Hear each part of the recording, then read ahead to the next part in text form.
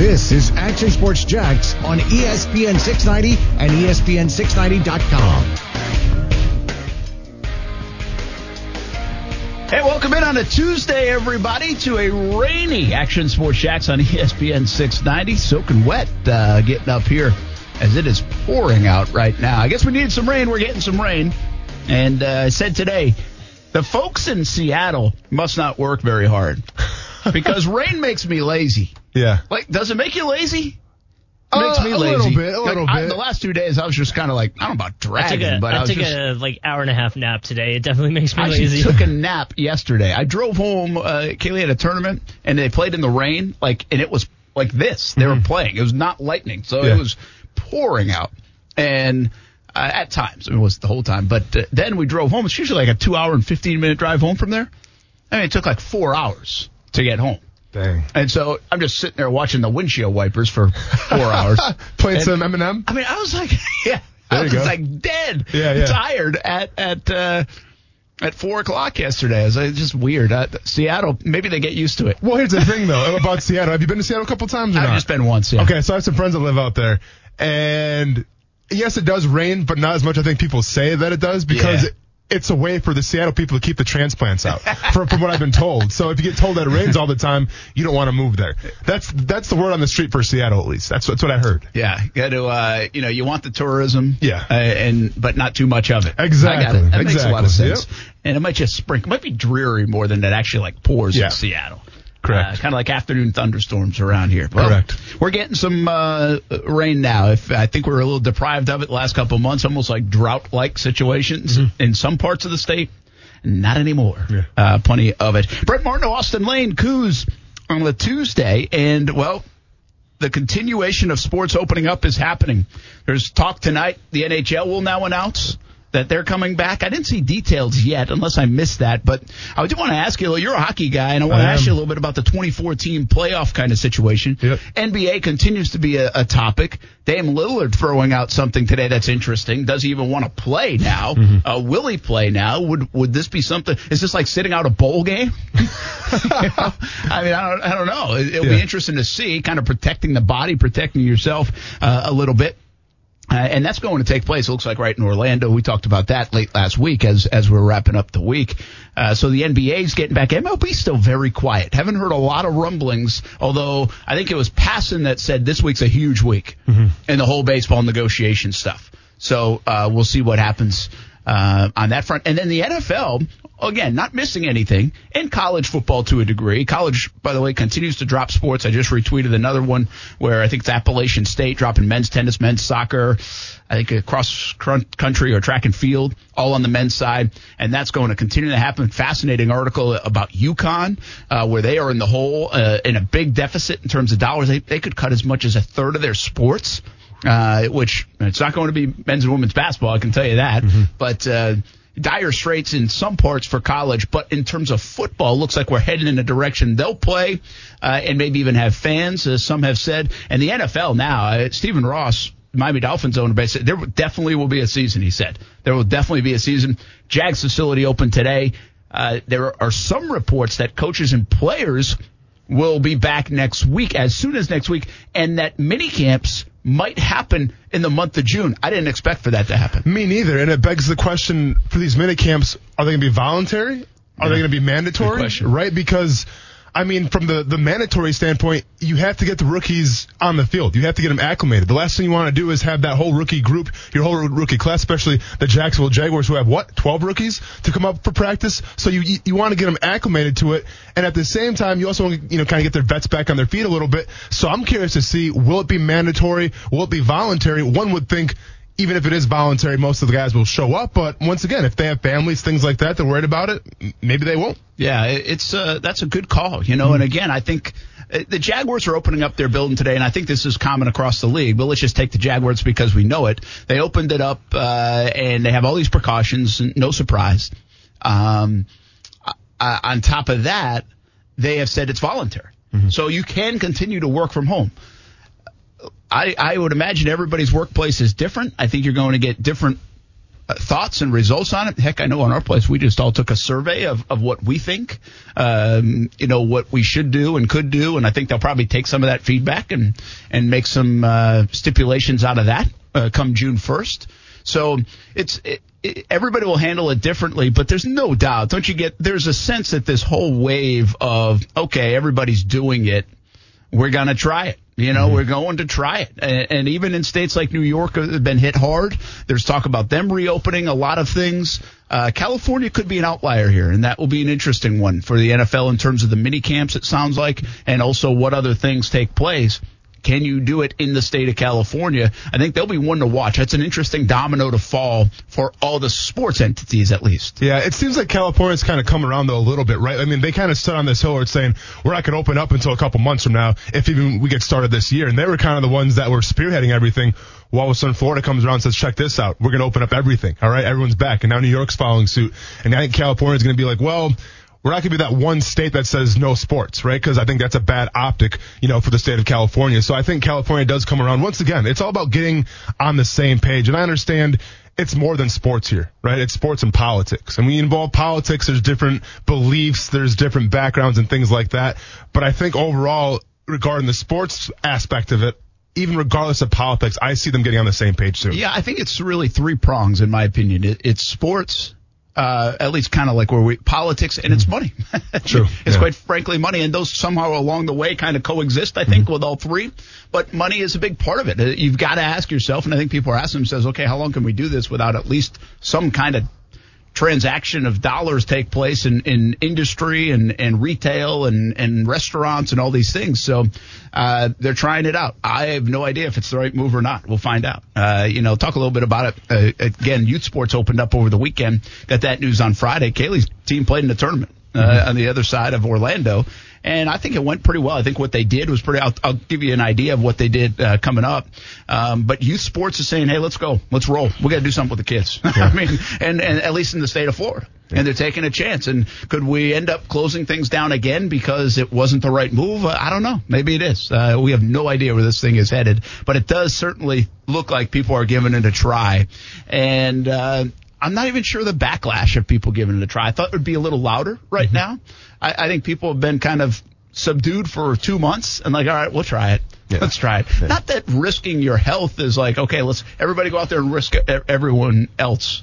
I think if you do some of the precautionary things and if you do it the right way, maybe it will work. And I think you also have to say maybe it won't. Yeah, and it comes down to, listen, we have small businesses back here in Jacksonville opening back up. Everything seems to be progressing to getting back open the way it was. And I understand that. But the biggest question going forward now is, sports are probably going to come back. We're going to have the NFL. We're going to have the NHL. We're going to have the NBA. Now, we can probably guarantee with the NBA and NHL, fans won't be in attendance. But the big question going forward now with the NFL and college football is you've been hearing rumblings. Is it going to be like kind of like a sanctioned, like maybe 30,000 people for an NFL game or a college football game?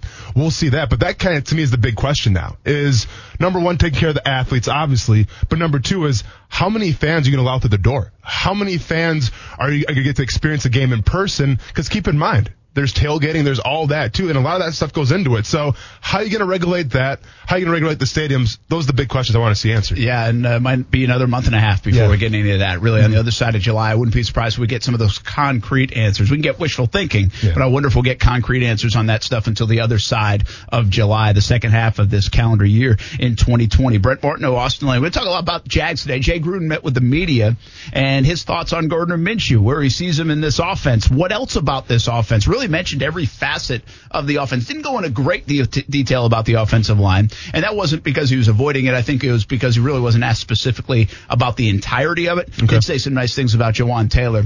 So, and really echoed the tight end thing again. And I thought he had some fascinating remarks about the tight end in Jacksonville. It goes back to some conversations we've had when we talked to Gruden a couple weeks ago. He's got a chance, man, to be the best offensive coordinator that we've seen in some time. I mean, it's all debatable, but I think at that time I went through since I've been here in 2008, and Dirk Cutter had some nice years. Nathaniel Hackett had that nice year in 2017. The Jaguars have only averaged over 20 points in a season 3 times since 2008. Let that register.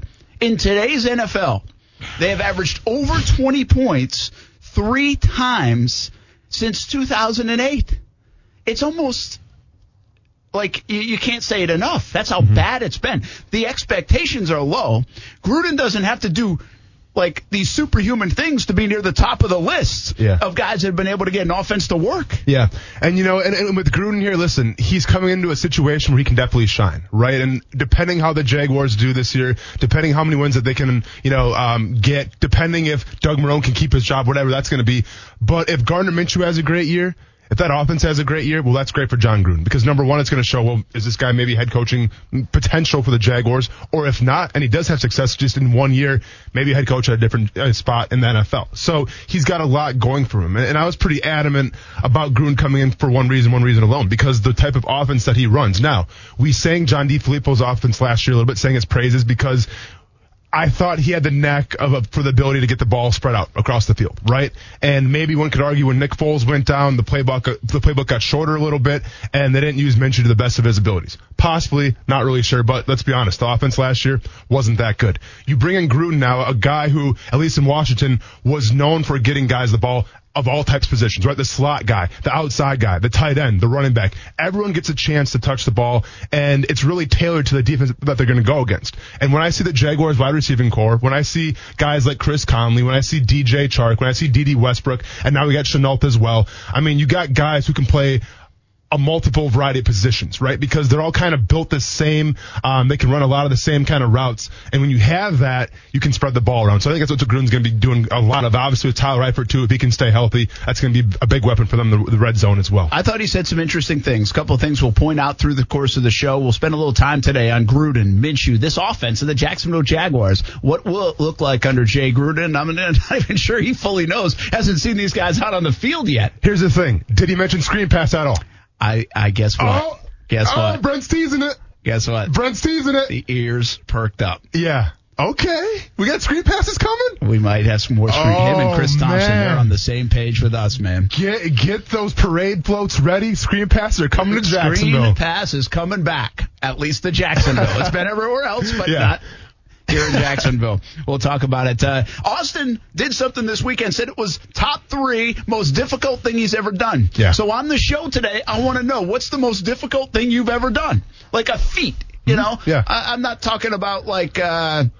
watch the entire season of Tiger King. Yeah, that's tough. Yeah, I can't imagine. But is there a feat that you're like proud of? Sure. You're like, wow, I can't believe I did that. Exactly. And I tell you what, when I started, I was like, oh, that's a good topic today. It's good. Since Austin said it that way, I have a hard time coming up with them. Because you have so many, don't you? Nah, not enough. I got to challenge myself a little more. Live life a little more, man. I've got to challenge myself a little more. So we'll talk about that. We'll welcome your responses, 904-362-9901. That's kind of like one of the questions we'll get back to during the day. But we come back, let's start football. This offense of the Jacksonville Jaguars. Will Jay Gruden get you excited about it? We'll hear from Jay Gruden, the new offensive coordinator, when we come back on ESPN 690. Well, it's better mesh. It's my job to make it mesh. It's take on the personality of our quarterback and him to understand what we're trying to get accomplished on a play-to-play, game-to-game, week-to-week basis is going to be critical. So last year when he got to play the games that he got to play, now it's just a matter of him getting some general knowledge of our offense and me figuring out what he likes, what he doesn't like, what makes him tick, and go from there. But I'm pretty easy to get along with. I know he is too. I think it'll be a great relationship. That is Jay Gruden, the offensive coordinator of the Jacksonville Jaguars. Met with the local media today for the first time. Brent Martineau here, Austin Lane, Coos on a Tuesday. Hope you had a good Memorial Day weekend, everyone. And, Memorial Day obviously honors the fallen, and we appreciate everything those who serve and have served have done. It also always, as a kid, kind of reminded me of, like, the start of summer. For sure. Like, I was still in school. In up north, like school will go till June 19th or whatever. Yeah. But it kind of like that's when the pools opened and everything up north. Mm-hmm. Now down here it's like summer all the time, so it's a little different. But it's kind of in my mental clock. Yeah. You guys from up north? Was that kind of like the start of it? Did it feel like it usually the first sunburn of the season for me? Yeah. Yeah. See, to us it was more like I guess April. more for spring, because like spring, it's like the snow's starting to melt a little bit. If you had a bicycle, you can take your bicycle finally that you got for Christmas because it's been snow on the ground, so you can't ride it. So like when that snow starts melting, you kind of have like your first day that's over 50 degrees. That's when we get excited. All right, our school. So the way it was set up, the first day over 60 degrees after winter, we got out 45 minutes early and we got popsicles. Really? Yeah. Like that was like a thing. That was a thing. Yep, every single year. The first day over 60 degrees. After winter, you got popsicles. See, like, a video of you guys like watching the thermostat just wait until like 49. You better believe it, man. That's awesome. That's kind of cool. That makes me a little jealous of that. Yeah. Like, I wish we did something like that. Like we're in high school, we still have pop. And trust me, you think a popsicle in high school? No, like we were. It was a thing. I mean, there was riots in the hallways. We were running out of class. It's like no more school. Let's go popsicle day. Yeah, that's fantastic. Yeah. Well, hopefully, this certainly don't look like summer out there right now for us here in right Jacksonville. Yeah. But hopefully you had a good weekend and remembered those again who have fallen. And Memorial Day should be a special holiday for so many, especially in this town of Northeast Florida in Jacksonville and beyond. All right, Brent Martin, Austin Lane, cool. Let's talk some football. Jay Gruden, offensive coordinator. I'm excited about this hire of Jay Gruden. But as you know, and I brought this up, and it was actually the first question I asked Gruden about the relationship thing.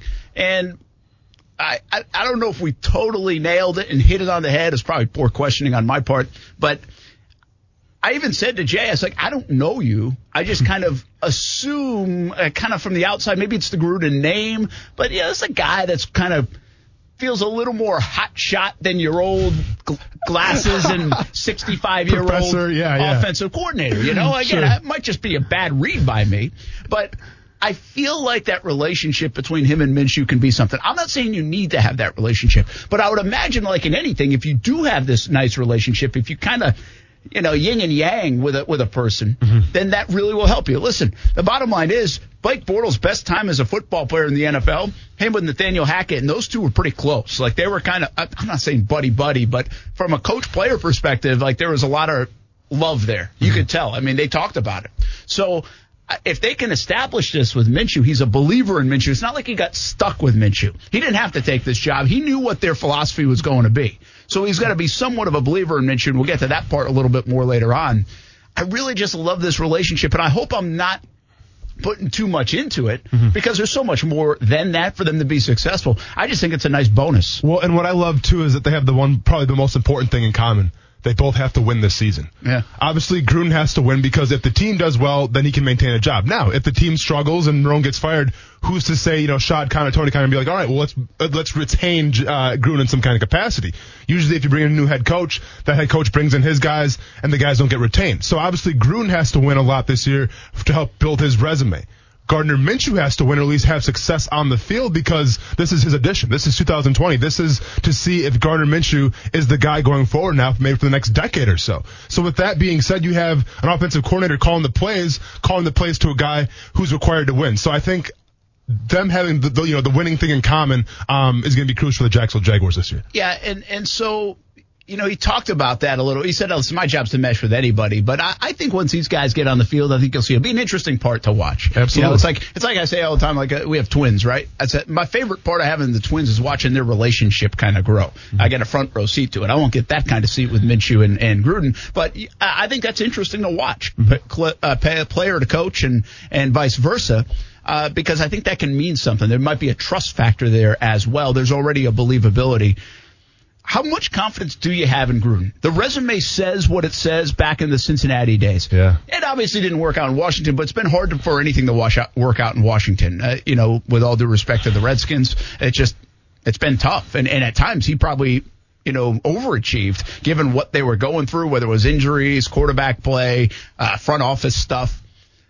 He said today, and I thought this was interesting, I get to just focus on the offensive side of the ball again. And that must be nice. That's something off the plate. I don't have to worry about special teams. I don't have to worry about setting up meetings. I don't have to worry about defense. I don't have to worry about the front office. I got to worry about Doug Marone and what he wants, and I worry about my guys. That's got to be so refreshing. Well, it has to mean everything, Brent, because when you're talking about, a former offensive coordinator, defensive coordinator being a head coach, I mean, there's so much more that goes around with it. Now, you mentioned a little bit, but you have to try to create the culture of a locker room. I mean, not only are you calling the plays, but you're also kind of like the principal of the school. So it's a lot to fall on your plate. So from his perspective, it's got to be refreshing just to hear, you know what, all I got to do is worry about the offense. I don't care about the culture in the locker room. Obviously, he has to help it out, but he doesn't care about, building it. He doesn't care about how training camp's going to go. All he needs to worry about is the offense, and Doug Marrone obviously takes care of the rest. And some coaches are gifted in creating culture. Some coaches are gifted in, how to handle practice, how to handle the players, how to handle the training staff, how to handle the front office. Some coaches are gifted like that, okay? And some coaches, they struggle a little bit. But, long story short, Gruden does have to worry about it. Just the offense for him. What would you want? Listen, we think Gruden throws it around a little bit more. Mm-hmm. But what if you're in those Zoom meetings? What do you think he's trying to say to the players, the other members of the coaching staff, Ben McAdoo as well, and be like, hey, this is what we want to be. Mm-hmm. And I was thinking of this today because we say that a lot, right? We talk about the identity, and there wasn't an identity last year at all. Yeah. And the Jaguars had a firm identity in 2017. They committed to it. They said, we're going to run the football, we're going to play power football, we're going to play good defense. And that was it. And they did it. And they did a pretty good job of it. How important is it to have that identity and say, we want to be this and we're going to try to be this? Or sometimes do you just constantly chase being that and you're coming up empty and then you're like, oh, crap, the whole thing just went to whatever. Mm-hmm. So, sorry, because I almost had to use the drop button. I was waiting for it. I've been swearing a lot this weekend. But, join the club. So, I'm having a heck of a time right now. So on top of that, I almost say, can you, in a good way, not have like this one identity where people know what you're doing all the time? Mm-hmm. And so you can be diverse and multiple. I love that word when we talk about offenses. Mm-hmm. But, you can do a little bit of everything. Mm-hmm. Or is that a dangerous thing to be? So here's the thing, right? Gruden comes into his first year here in Jacksonville. Brand new offense, a very young quarterback. I think the goal right now of Gruden is to obviously have the identity, right? And if you look at his time in Cincinnati, his time in Washington, I mean, one would probably argue it's going to be a pass-first kind of team. It's going to be a pass-first, maybe set up the play action with Leonard Fournette, but it's going to be a lot more, I think, of first down you're going to see passes as opposed to Leonard Fournette running for 3 or 4 yards. So I think that they have their identity in mind. But it's so important, Brent, whether it's on offense or defense, it's good to have the goal, and it's good to have the vision.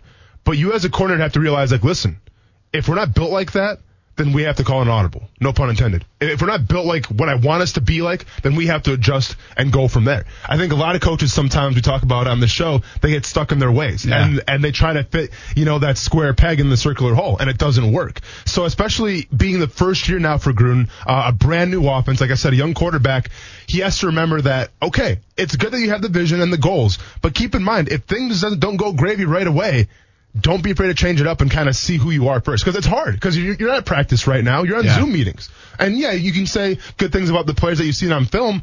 But until you actually coach them, until you actually see them in person, it's hard to really gauge a game plan. It's hard to really gauge that true identity. So I think once the Jaguars enter a training camp, he'll have a better idea, but it's good to have the goal. He referenced that today, too. He said, listen, I think we need some time out on that field so I can figure out what these guys can do out on the field. Mm-hmm. I mean, we can talk about them. You can see the smarts, the IQ, all that is fine. But you have to see stuff out on the field before we really can feel anything about what's going on. So that makes a lot of sense. How about Jay Gruden, the offense coordinator of the Jacksonville Jaguars? Are you excited about Gruden, though? Because he took his job knowing like Minshew was really going to be the guy. I firmly believe that when he got here, they were like, hey, man, we're riding with him. Unless something crazy pops up, unless Tua falls to 9 or something like that. And I don't know if that was said. But I firmly believe since December 20th, the mission of this franchise said we're riding with Gardner Minshew. Well, and that's how it works, Brent. If you're trying to go after an offensive coordinator, the first thing you have to know is the quarterback situation. Yeah. So I think when they were sitting in the interview, I'm sure Gruden brought up, hey, Gardner Minshew's going to be the guy? Are we going to keep Foles? What's the plan? And obviously that's probably said Gardner Minshew's going to be the guy going forward. So how many guys would have come in here and said, hey, I really want that job? And now keep in mind, offensive coordinator job, there's only 32 of them. Yeah. So some guys are going to come in and say, I'll work with it, whatever. I'll say, yes, I can do that. Sure. But how many... isn't it a good thing that Gruden would have been a guy you think would almost have his pick of where he wanted to go? Pretty respected offensively, I think. Sure, there are some fits and other things, but he didn't know Marrone well. It's not like they got this deep relationship. Yeah.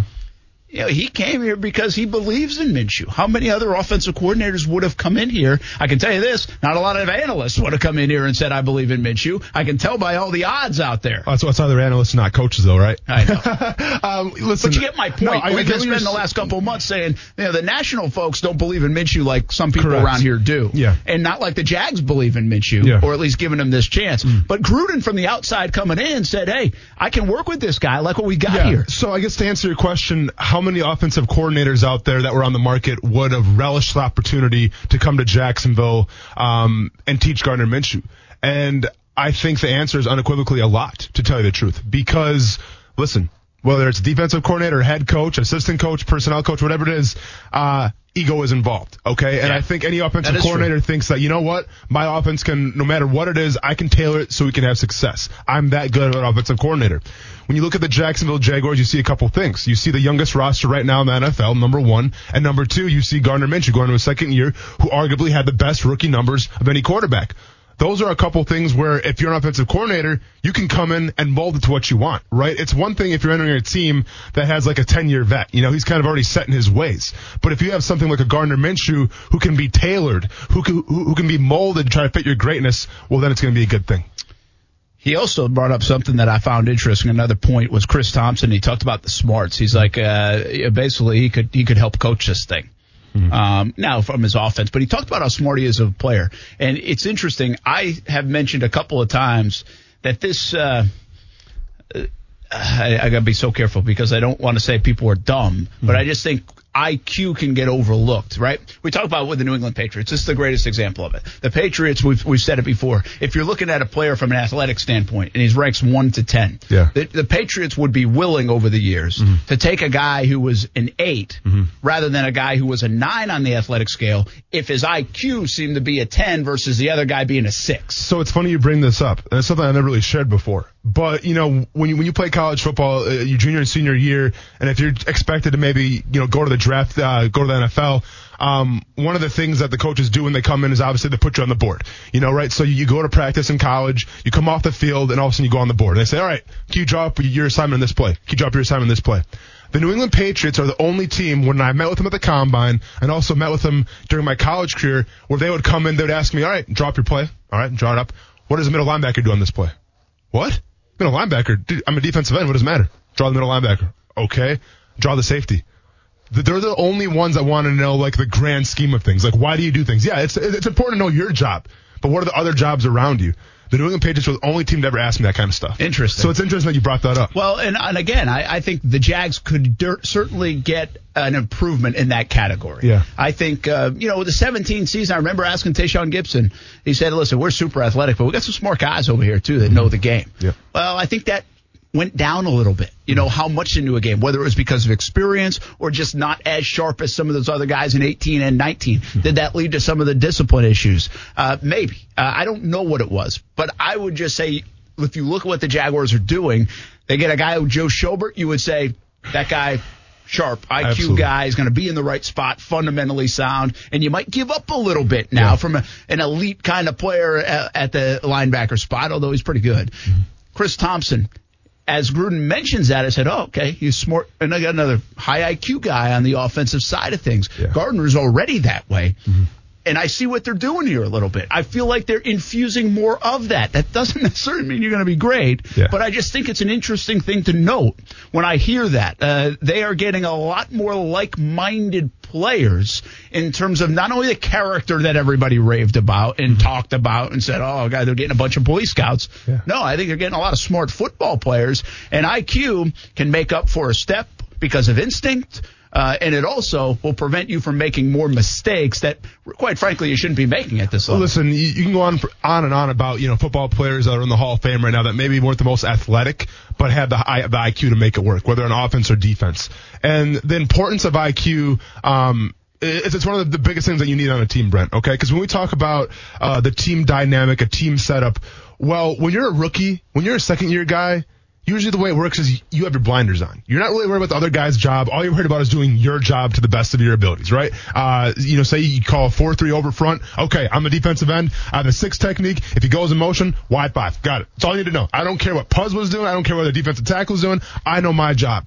But then as you progress in your career, then it starts brightening up, opening up a little bit, right? And all of a sudden those blinders, they get a little wider. Now you can see the big picture of this is why I'm doing this. This is why the middle linebacker goes there, and it gets bigger and bigger and bigger.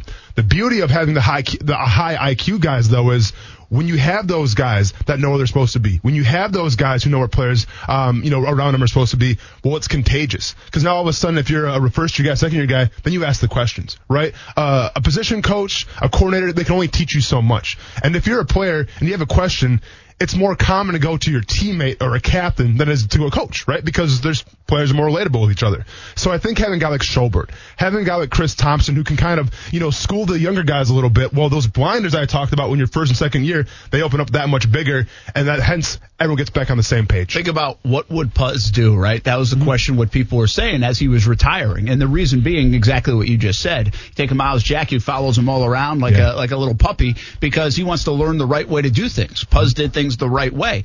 Take a look at Calais Campbell. You would ask those kind of questions to Calais Campbell. Who are you asking those questions to for the Jacksonville Jaguars? Schobert has to become that guy. Miles Jack, now 4 or 5 years into his career, has to become that guy. Can you get that from Jan? Can Josh Allen already have it because he's an high IQ guy? Maybe, even though he's young. Doesn't matter your age sometimes. It matters what you know about the game, your experiences, and what you're willing to share and communicate and educate for that matter. Again, that's not the only recipe for, wow, this team's going to be really good. I just think it's a little bit different. If you're looking for what's different, and I continue to give you the stats of an offense that really has struggled for the last decade or so here in Jacksonville, I'm looking for different.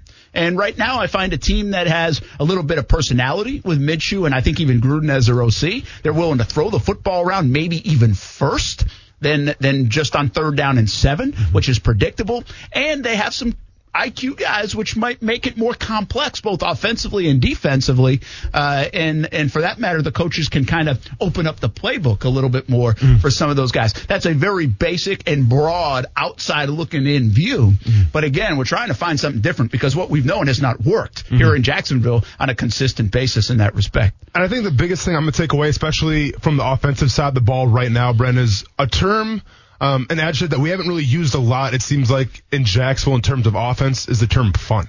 Like, when you describe the Jacksonville offense, you never really describe it as fun. Even in 17, it wasn't really fun. Yeah, it's not fun for to 3 watch. weeks in December when they were throwing it. Right, but, I mean, it wasn't fun. It's fun like vanilla ice cream. Sure, it's not bad, but, I mean, maybe you want some sprinkles in there sometimes. Absolutely. Maybe you want some strawberry or some chocolate swirl. Give or me a something, French man. vanilla. Yeah, okay, I see you, Brent. Whatever you got, man. Whatever you got.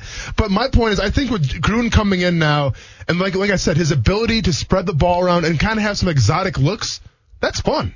It's fun when you have an offense where it's like, well, who's going to shine today? We have no idea. Last year, I was just, all right, DJ Chark, here we go again. Hopefully you can get, 10 catches for 200 yards. So I think this year we're going to see a lot more fun, a lot more, like I said, motions, a lot more different interesting things, and maybe a couple screen passes thrown in there too, just for good measure. My mint chocolate chip ice cream, if you will. So I think right now the key, I guess the overall term of this offense should be, it's going to be fun this year. That would be good. Yeah. Fun usually means it's pretty decent too, because you're not going to have a fun offense if it stinks. Correct. So we'll see what happens. But talk a lot more about the offense. I want to talk a little bit more about Minshew and the relationship with Gruden and finish this topic with what Gruden said today when was asked about coming into this situation with Minshew, knowing he's the guy, kind of what he knew about him already and what else he had to learn about him. Oh, for sure. I liked him coming out of college. He played for a bunch of different colleges, 4, I think. Was very successful. And then, he got drafted in the later rounds and came out and playing in the National Football League is about taking advantage of your opportunities. And Gardner did that. He's a shining reason why, once that opportunity presents itself, you take advantage of it. And he did that. And he's put himself in a great position to take the Jacksonville Jaguars and lead them into the future here. And he's shown a skill set where he can sit in the pocket, step up, make things happen outside the pocket. He's accurate. He's tough. And obviously he's a great leader. So he's got the intangibles you want at the quarterback now. It's just got to get to know the team, got to get to know the offense a little bit before we all gel together. There's Jay Gruden today talking about Gardner Minshew, and I think he mentioned some interest. We know what he could do outside the pocket. We spent a lot of time on that in the last week or so. But inside the pocket, he's comfortable with what he was able to do. He said accurate, said a leader, and tough. Likes all those things about him, some interesting qualities why he can buy in. I also think about this when he's talking like that. Minshew now is becoming like this underdog story, right? No chip on his shoulder, coming out of Brandon, Mississippi. I did the story last year, went to his hometown, and he didn't even get looks from the big three in Mississippi, man. And they still wear that in Brandon. I mean, they really do. I mean, there's an edge to that right there. Think about Jay Gruden. Always been in the shadow of John Gruden. Even from a playing career, was pretty good, but not great. So always had to outperform, impress every time out there. Didn't have many believers, whether it was the Arena League or elsewhere. So it's kind of an interesting personality match from that standpoint. I didn't really think about it like that. But I was going to sit here and tell you they have similar stories. But they probably have something in common in that, a little common thread right there of kind of being overlooked. Yeah. Right? I mean, nobody brings up Jay Gruden. You say Gruden, you go John. Shoot, you bring up Frank Caliendo before you bring up Jay Gruden. Well, yeah, absolutely. And listen, I mean, if you look at Jay Gruden's track record, too, let's be honest here. As an offensive coordinator or head coach, I mean, as far as the wins and losses are concerned, probably, a little underachieved. But to be fair, I want to ask this question right now, Brent. If you were to take, I don't know, maybe some of the teams back in, again, 15, 16, 17, and you look at that roster that he had. I mean, would you rather have that roster or the Jacksonville Jaguars on offense, obviously, because, the offense is what I'm talking about here. I mean, I think it could be a horse apiece. You have some names? I mean, I can find them real quick. Well, let's get them. We'll get them in a minute. Okay. But I want to talk about something else with Gruden, too, and so we'll do it as part of this. Okay, because this will be a good experiment. I'm going to ask the question probably at 4 o'clock. Going to wait for another segment or so, but I'll ask this question. So think about it. Are tight ends on your roster more important than receivers in this day and age of the NFL? Sounds outlandish is what you're telling me. And I probably mean it from more of a depth standpoint. So if you think about receivers and you're like, hey, we carry 6 receivers. I like this guy. We carry 5 receivers. Sure. Well, do people put enough in to carry enough and plan for disaster enough around the tight end position, the way that position has evolved now in the NFL? And Jay Gruden said something interesting that, again, kind of goes back to the Jags have not had enough bodies in that tight end room. Do they have enough this year just in case there's injury, or will it all fall apart if the Jags can't stay healthy? We'll get to that part of it and your question about the roster from Washington to here in the 4 o'clock hour.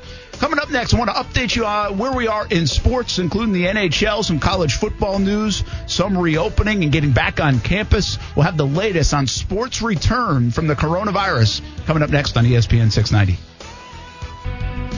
What's going to happen if there's a player who is relatively generally healthy and he wants to sit out because of fear or concern over the coronavirus? How is that player handled? That is not done yet. And that's something that's going to be discussed this week, Mike, because it's an issue. And if that player wants to sit out, the MLBPA is going to want him to get paid. And they're not going to sit there and say we're going to just straight up accept the fact that if a player sits out and he doesn't have what the league deems a good reason, that he doesn't get paid for it. So that's something that is definitely going to be one of the big issues this week. That's a catch right there. Jeff Passan covers the MLB for ESPN and says this is a huge week for Major League Baseball in terms of getting going again. And part of it, those kind of discussions, the discussions run deep because of the players union and the powerful players union that is the MLB PA. It's a good point, though. Won't it feel like a little bit, depending your views, could it feel a little bit like crossing a picket line in a sense? You know? Like, are you willing to do that? And if you're not willing to do it, are you frowned upon? Are you looked down upon? Yeah. We're going to talk a little bit later with Dame Lillard as well. Like, if you don't want to play, is that cowardly? No, that's not going to be received well. I don't care what anybody says. Yeah. But it just won't. Whether it's right or wrong, it won't. There are a lot of things that aren't received well that's not right. But it's not going to be received very well. And how does that get treated? I think is an interesting question across the board if you don't want to do it. Like again, I said it, Jags are open in terms of their facility to some staff, and it's voluntary. Mm-hmm. What about players? When the players and coach are allowed back in, if there's an older coach doesn't want to go back in, does he have to? Yeah. Is that an X mark against somebody quietly, a black mark against that person? Will it be that way in our workplaces as well? If people are really, in principle, not comfortable with coming back to the workplace, which you should be able to respect? Yeah. You bring up some pretty good points here. Because let's take the NFL, for example. Okay, when you take an NFL locker room, for instance, like Yannick Ngakoue. When Yannick Ngakoue held out, the players were like, "Oh, I can't believe he's not here. I can't believe he's not helping us win a championship. Like, he's doing his own thing. He's holding out for more money." Well, the players understand that, Brent, because at the end of the day, yes, winning games is important, but seeing a player get compensated for what they believe is right is probably the most important thing. Even more important than maybe winning, we would say. So I can see that, and I can see that in the NBA, I can see that in Major League Baseball as well. But now it comes down to the question of how do you feel about the landscape of COVID-19? It's not really necessarily a business decision. It's more of what, I guess, facts, what knowledge, what do you believe in, what you read or whatever via some news source or on the internet. Like, how do you tailor that to what you think is going on right now? Because every player is going to be different. So when you do have a player sit out like this, I believe the whole locker room dynamic would be like, well, he doesn't want to help us win, right? Because it's not really a business decision. It's more of a health decision, which would probably say it's more important, but still, I mean, if other players are there, risking their lives, let's say that if you're in Major League Baseball, one would think, well, hey, where's my teammate? Where's my partner? He's supposed to be here with me. So it adds an interesting dynamic, and I'm curious to see how it works out because, in my opinion, you can't fault some guy for not showing up for baseball or NFL or whatever if this is going on. Like if he's scared, then so be it. But I can also see the standpoint of his teammates being like, hey, man, we're here risking our lives, supposedly, so where are you at? Yeah, well, here's the thing. In sports, the business side of it is respected. Mm-hmm. If you've got to miss time, to your point, Yannick Ngakoue, name the player. We respect that, man. Take care. Heck, even to a point, Jalen Ramsey's charade, which we'll talk about Jalen in a little bit, but Jalen's charade was, I don't know if it was respected how he handled it deep down to some, but by others it was fine. It was part of the business. Correct. Playing hurt is also part of the business. And this might fall in that category. If you have a sore whatever and you're not playing, especially in football, but even in baseball, man, everybody battles through injuries. That's like a cliche in sports. I don't know, Brent. There's a lot of hamstring tightness out there sometimes for baseball players. I know. I'm just saying. Nobody actually probably battles through the bruises and soreness of a Major League Baseball player. They play 162 games. It's a long season. It is a long season. So, again, I'm not talking about broken bones and they're taking violent hits. Yeah. But seriously, we all wake up every day and sometimes don't feel great. Well, imagine being 36 years old, taking a plane traveling flight. all the way around the country. Landing at 4 in the morning, playing a 1 o'clock game. You don't feel great. Again, I'm not calling it the tough guy sport, but you get what I'm saying. Well, people play through that stuff. Cal Ripken made a name for himself for playing through that stuff. And so this could fall in that category. What do you mean you're not playing? You're afraid you're going to get sick? Well, we could get the flu. You could have a cold. I played through the cold, having a cold, allergies, whatever it might be. Again, I'm not dismissing COVID-19 in that category, but some people might. That's the point of the story. Yeah. And so where will the respect lie amongst the teammates if you're not doing that? There, I would say, almost is more respect from a business decision standpoint. That person would have more respect saying, I'm not comfortable with the terms we agreed with. I think we should be getting paid more than we're getting paid. And they would be more respected for not playing than maybe sitting out for COVID-19 worry. You talk about the teammates and their reactions. What do you see the fans doing if this happens? What do you see, fans of NFL teams, all of a sudden maybe one of your big players is sitting out? No, you can't win it. Fans will hate you. Really? Oh, yeah. Fans won't have respect for that. No. Interesting. There will be some, man. Yeah. But no, fans want to win the fantasy football league. No, fans want to win their game. They want no way. No way. Okay. It will not be. You're asking me name your guy. Tampa Bay. In Tampa right now. Mike Evans. Wide receiver. That's exactly what I was thinking of. Nice. I'm sorry, Mike. I don't know why we're both thinking of you. But let's go and knock on some wood for Mike Evans real quick. I don't want to see a highlight tomorrow of him getting sick. Mike Evans, well within his right, says, hey, I'm not comfortable doing this. Yeah. You think fans are going to be like, we just got Tom freaking Brady? And you don't, And you're not going to come over here and practice and training camp and be ready for a season where we got all in on this season? And you're a big part of it? Yeah. No way, man. Fans, they don't have time for that. Let me ask you this then. what percentage of NFL players are going to use this to try to get out of training camp and then show up for the regular season, right?